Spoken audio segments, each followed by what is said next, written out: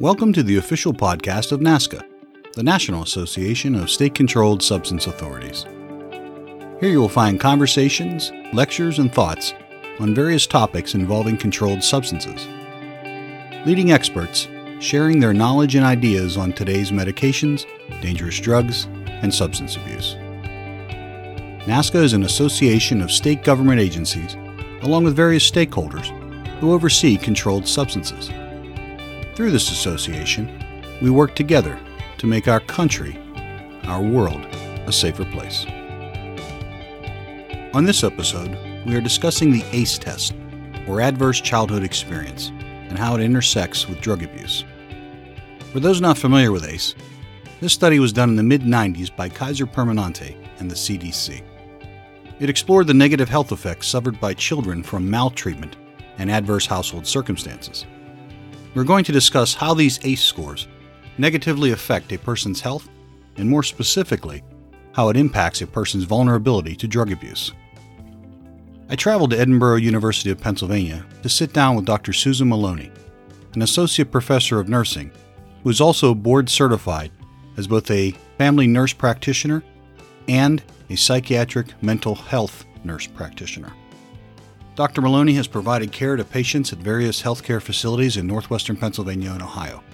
With over 30 years of nursing experience and board certification in psychiatric mental health, I thought she would be the perfect person to have a discussion about drug abuse and the ACE study. So I'm here at Edinboro, University of Pennsylvania with Dr. Susan Maloney, and thank you for sitting down with me today to talk about this. Thank you, Alan. I'm happy to be here. So let's talk about the history of the ACE study. Tell us what that's about.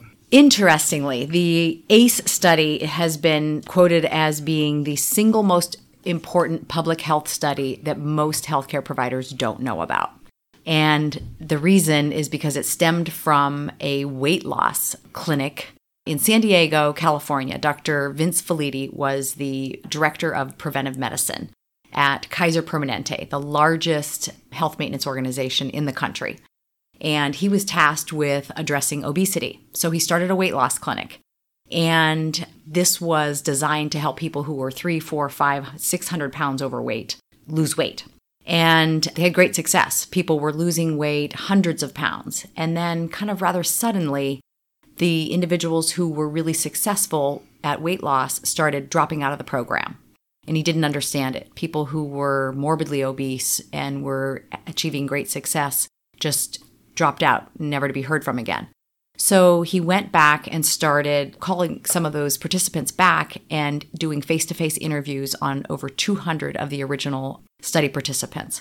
And as he was asking questions that pertain to the weight loss study, he was asking things like, how much did you weigh when you were born? How much did you weigh when you entered elementary school, high school, when you started your first period? And he misspoke and said, how old were you when you first became sexually active? And then he said, wait a minute, I misspoke. How much did you weigh when you first became sexually active? And the female participant answered 40 pounds. And I was 4 years old and it was with my father. And this really stopped him in his tracks because he'd, to date, had only ever encountered one case of incest, of child, sexual abuse. And he didn't really know what to do with that information because he wasn't a psychologist. He was, a chief of medicine. And so he continued with these face-to-face interviews. And unexpectedly and overwhelmingly, he continued to hear the same stories. Over 50% of the original study participants disclosed a history of childhood sexual abuse. So then he went to his colleagues and said, we need to continue asking these questions and come up with face-to-face, interviews and explore this. So his researchers went to the literature of childhood maltreatment. And at that point, he met Dr. Robert Anda, who was working for the Centers for Disease Control, the CDC. And he said, we have to do something about this. I have a study population of 17,000 people that are, disclosing childhood maltreatment. So he partnered with the CDC in the mid-90s, and the history of the ACEs really came about in two waves. In 1995 to 1997, they enrolled tens of thousands of individuals who came through the doors at Kaiser Permanente and started plugging in the information they got from the literature about childhood maltreatment and came up with 10 categories of childhood maltreatment. Under the category of abuse, there was physical abuse, emotional abuse, sexual abuse. Under the category of neglect, there was physical neglect, emotional neglect. And then there was a category that discussed household dysfunction. So having a parent with mental illness, having a parent who was incarcerated, having a parent who abused substances, watching your mother abused violently, and divorce. And so those were the 10 categories that they ultimately became the ACE questionnaire, that they went back to the data and said, we need to start looking at childhood adversity in a completely different way. What are they classifying as? Under the age of 18, prior to your 18th birthday, did you experience someone, physically harming you, sexually harming you, and all of those 10 categories? What did his data reveal regarding individuals and some of the health concerns? And this was the interesting piece that really needs to grasp all healthcare providers' attention, that the commonality of it was really unacknowledged, unrecognized, and 2/3 of the population have at least one ACE. 1 in 5 individuals in the population have at least 3 ACEs, and 1 in 8 individuals had 4 or more adverse childhood experiences. Now, you're talking the population. You mean the population in his study? Or the population in his study at that point in time, which, statistically speaking, doing any kind of research study, a cohort of 17,421 people is an extremely robust study. So it has statistical merit and value. How does that translate into the population of, say, the United States? A statistician would say that is clearly generalizable. And that was the goal of partnering with the CDC, because when he was at Kaiser with his original study group and finding these results, he said, I have to do something with this, and I have to partner with somebody that we can look at tens of thousands of people. So, we know what we're dealing with. And they partnered with the Centers for Disease Control. And since that time in the mid-90s, these studies have continued to be reevaluated and restudied. And the data bears out that 2/3 of the national population has at least one ACE score. So that those numbers carry over across this country, in other countries. We understand, I guess, from the data you provided that what happens with a child, but how does that translate to how that affects an individual as an adult? That was an important piece of the study as well. When they originally started the waves of study in 1995 to 1997, again, they had 17,000 participants, and then they continued to follow them for 15 years. And so these adverse childhood experiences have a direct correlation with adverse negative health outcomes as an adult. What are some of those negative health outcomes? Statistically, you have an increased risk of COPD, chronic respiratory disorders, cardiovascular disease, strokes, heart attacks, diabetes, cancer, depression, substance use disorders, alcoholism, and drug use disorders. So an individual in healthcare settings, such as a nurse or a doctor, who looks at this study typically might say, well, I don't deal with children, so why should this matter to me if I know anything about this? If I have a 40-year-old female in my office who's, let's say, overweight, diabetic, and has high blood pressure and is a smoker, and I tell her to, you need to stop smoking, you need to lose weight, you need to start exercising, I'm just hitting the tip of the iceberg, because foundational to Felides' research, what he found with the obese patients in his clinic, when they started dropping out of the study, he went back and on those early individual face-to-face interviews, the women said to him, obesity was a protectant for me. And, gaining weight was an insulation against abuse. And so all of the negative health behaviors that we have looked at and really stigmatized an individual saying, you're just, it's a moral failing, you're overweight, you use drugs, you're an alcoholic. We looked at that as, and really quite judgmentally, as a negative health risk behavior that they engaged in. What Felides' research found was these were the best attempt at coping with the emotional and physical trauma that the individual had experienced. So that's really what we're talking about is trauma. Yeah, trauma. Yep. in this, you mentioned a little bit about drug abuse. And since the majority of our NASCA members are involved with controlled substances and their controlled substance authorities, or they have a nexus with that sort of business model, or maybe data and tech companies, that sort of thing. Mm-hmm. Explain a little bit more about how this intersects with drug abuse. When we look at psychological, physical, sexual, whatever kind of trauma a child experiences, the behaviors that they engaged in were really an effort to survive, emotionally numb out, to deal with that trauma. And what the research showed, that an individual with 4 or more ACEs was twice as likely to become a smoker, 12 times or more likely to have attempted suicide, 7 times more likely to become alcoholic, and 10 times more likely to become an IV injection drug user. So, the fix that people are getting with their IV drugs is more than just psychogenic and chemical. It was a means to cope with the trauma that they were experiencing. You're talking about almost a defense mechanism? Absolutely. Now, and it also affects the pleasure centers of the brain as well, correct? That's where epigenetics comes in. And, childhood trauma is linked with changing a child's neurobiology. When a child is spending all of their energy and their cortisol levels are pumping through their brains, it changes their neurotransmitters, their circuitry, and they actually become more prone to those dopamine pleasure reward type behaviors to minimize the trauma.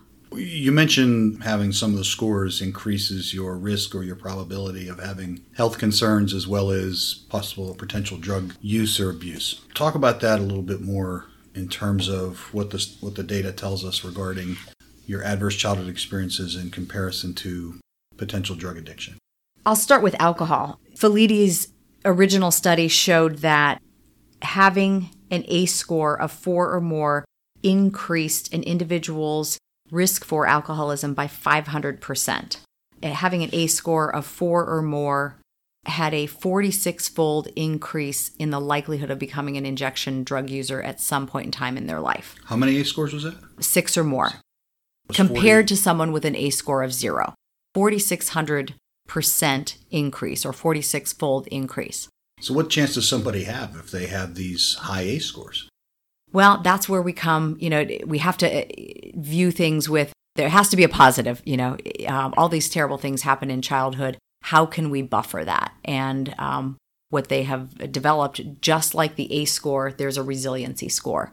And we have to start looking at how can we plug in some resiliency for these kids. What does that mean, resiliency? Resiliency is essentially your bounce back factor. So, this is, resiliency to, the childhood trauma that we're talking about is certainly well beyond failing a test and someone breaking up with you. This is physical, emotional abuse, neglect, violence in the home. So what the research showed was if that child had at least one compassionate person that looked out for them, that showed that individual that they cared about them. That could be a coach, a camp counselor, a teacher, a neighbor, an aunt, a mentor, a Boy Scout leader, anybody that showed that child that they mattered and that they had some level of care and compassion for that child. That's a significant resiliency factor for that child. Now, obviously, the more that we can, input into a child's life to help buffer those things, the better. Are there scores or values that they place on that with the resiliency score?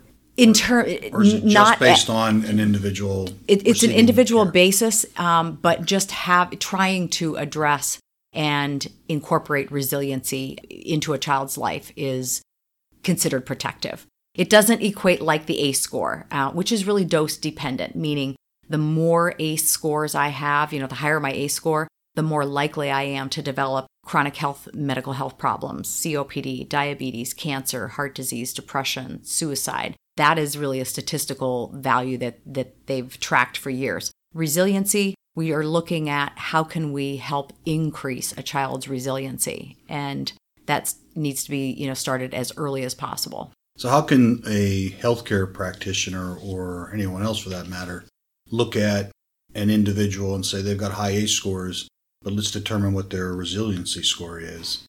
And that would be through screening, and it really needs to be a family approach. So if I had a child that came to me, let's say with asthma or a medical diagnosis, I would be talking with the child and the parent or caregiver or whoever brought the child in. And hopefully, we would get a conversation about, what's going on in the home, and is there any protection? Is there any resiliency? Some of the resiliency questions. I believe that my mother loved me when I was little. I might be living in a home where I'm watching my mother violently abused, but if my mother was able to love me and show me that, that's a potential buffer.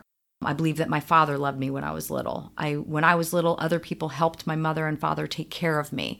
Looking at some of those resiliency things, if we can get to that child through screening and then education, support, referrals for counseling, referrals for support for the family, parent coping skills, those are all considered protective and helpful avenues for these children. That way, the folks that understand the ACE score, the ACE study, don't feel despair that if they have high ACE scores, they can go back to their...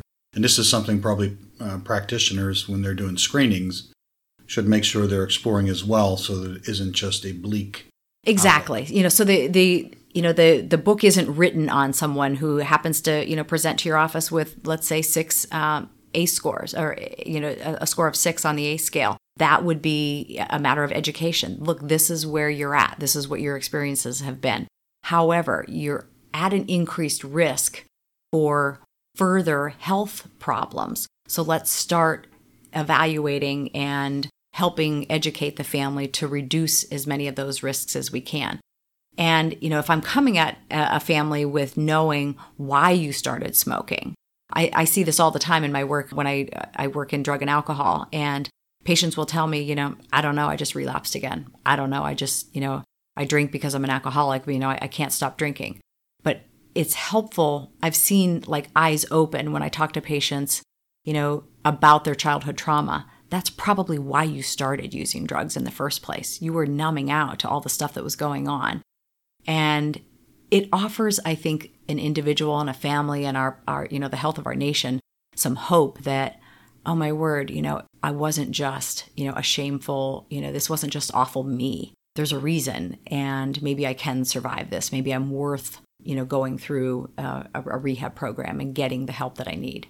There are a group of doctors across the United States. Dr. Bennett Davis comes to mind, who talks about this in terms of the drug epidemic being at the root cause, having to do with trauma. Mm-hmm. And ACE Absolutely. study being one part of that. Mm-hmm. So when you work in drug and alcohol, and I've spent some time doing trainings for physicians and other groups, and what I find is a lot of them don't know about this, as you said in the opening. They don't know about the ACE score, or they're not as well versed in trauma.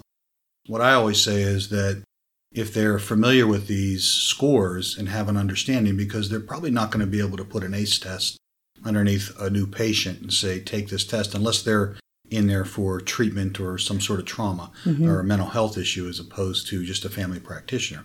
But if they're familiar with it, then as they're doing their intake and as they're doing their history with a patient, that maybe some of this starts to make sense or come into focus as to why they have not just drug abuse issues, but health concerns.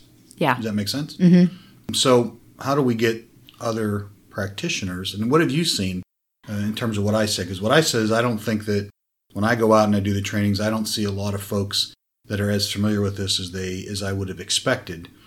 And so what do you see in your practice? I see the exact same things that you're seeing, and which is also the exact same thing that Dr. Vince Felitti first encountered when he went to all of his colleagues. He thought, oh my gosh, I think I have very important information to share. And he was ridiculed and not believed. And I think when it is a topic that is uncomfortable, that we're not familiar with, that in the past we have stigmatized, drug addiction and alcoholism are not comfortable topics, and childhood abuse is not a comfortable topic that we want to, sit down and discuss.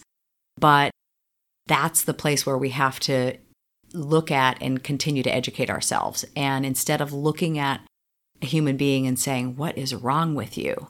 Why did you relapse again? Or, why are you continuing to smoke and, eat poorly? instead of asking what's wrong with you, if we can even just shift that to what happened to you, it brings a whole lot more empathy to our work with someone and with their willingness to share with us.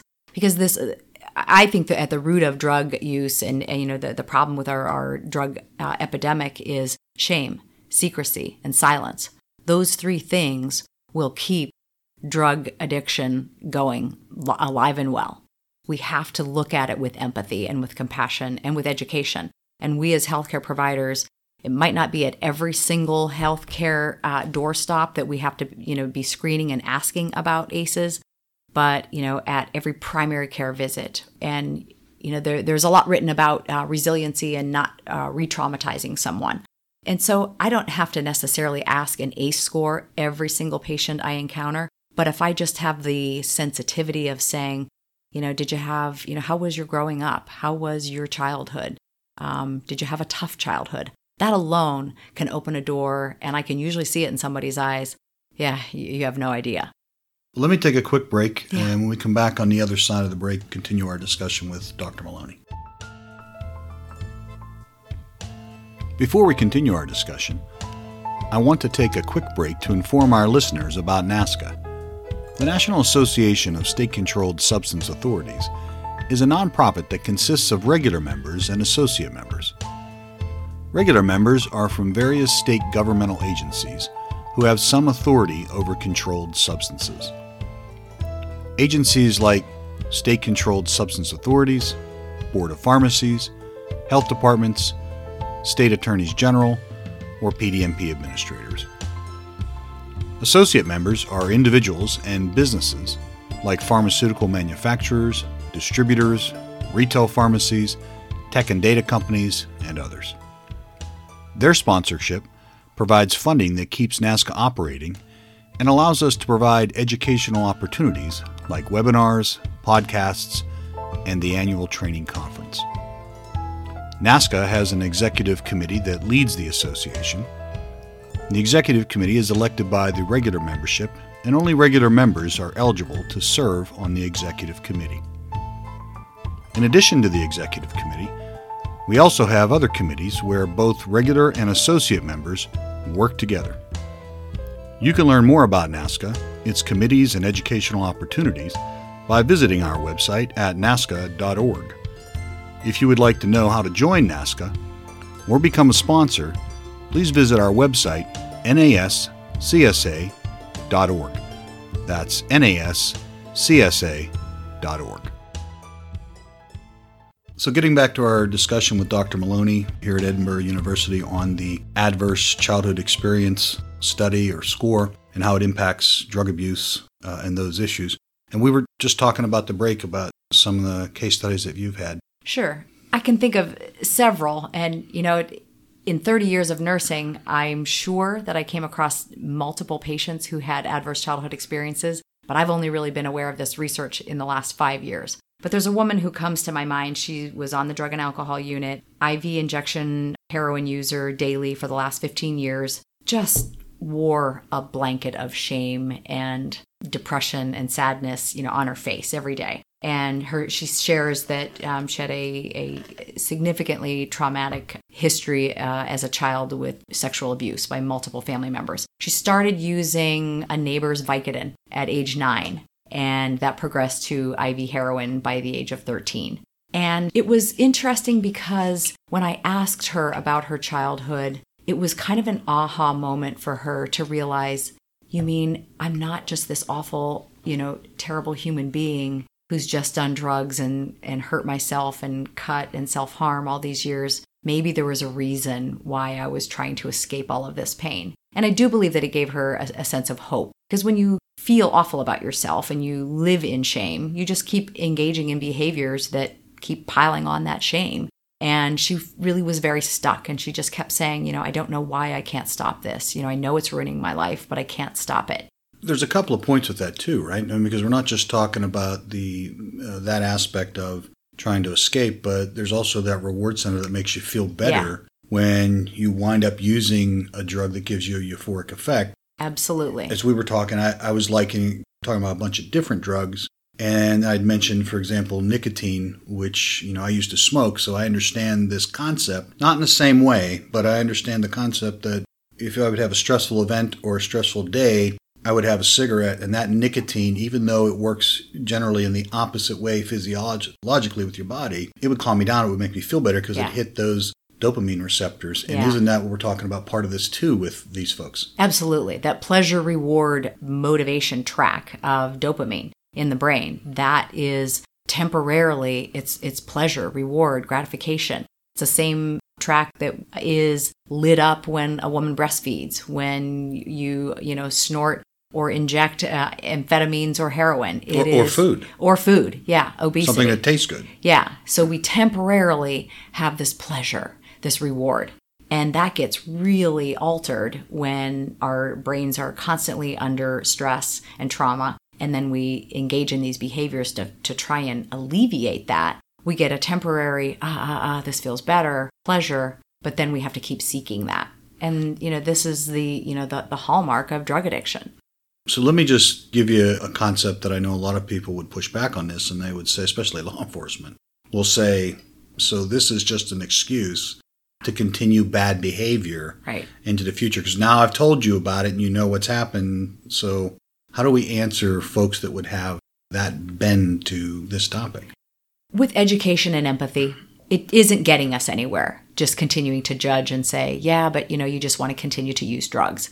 I don't think anyone wakes up one day and says, I think I'm just going to destroy my life and start injecting IV heroin, lose my house, my home, my children, my family. I think we have to look at it from a different lens. What has happened to you and how can we get to the root of that in understanding with a trauma-informed care approach, educating, screening, offering understanding. So for law enforcement, if they pick someone up having a rough day, I don't know. I'm not a police officer. I'm a healthcare provider, but I think just knowing... It's very hard, but I think getting them to understand or at least get an idea of where the root cause of the problem is so that we can get people care. But we're going to have a lot of folks that are going to say this doesn't happen to everybody. Exactly. Clearly this is not everybody. So the statistical data again. That also speaks to that, the biologic psychogenic properties of drugs. You and I, if we sat here with a 0 ACE score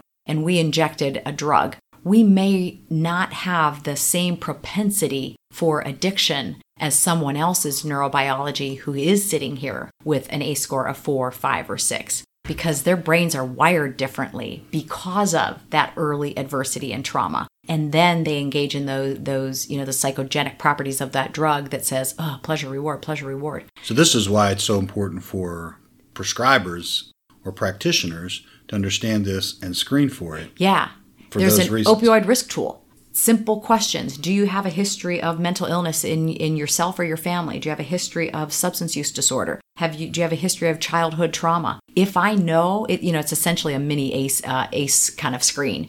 If I know that I am an ER provider and I've got somebody with acute pain, fortunately we've moved in the direction of not, giving 100 pill counts in our narcotic prescriptions any longer. But if I know that you're sitting there with an ACE score of 4, 5, or 6, I'm going to be really vigilant and maybe, an NSAID, a steroid, extra strength Tylenol, something else is a better prescribing route than an opioid for someone that I know already has a stacked deck of potentially having problems with drug addiction.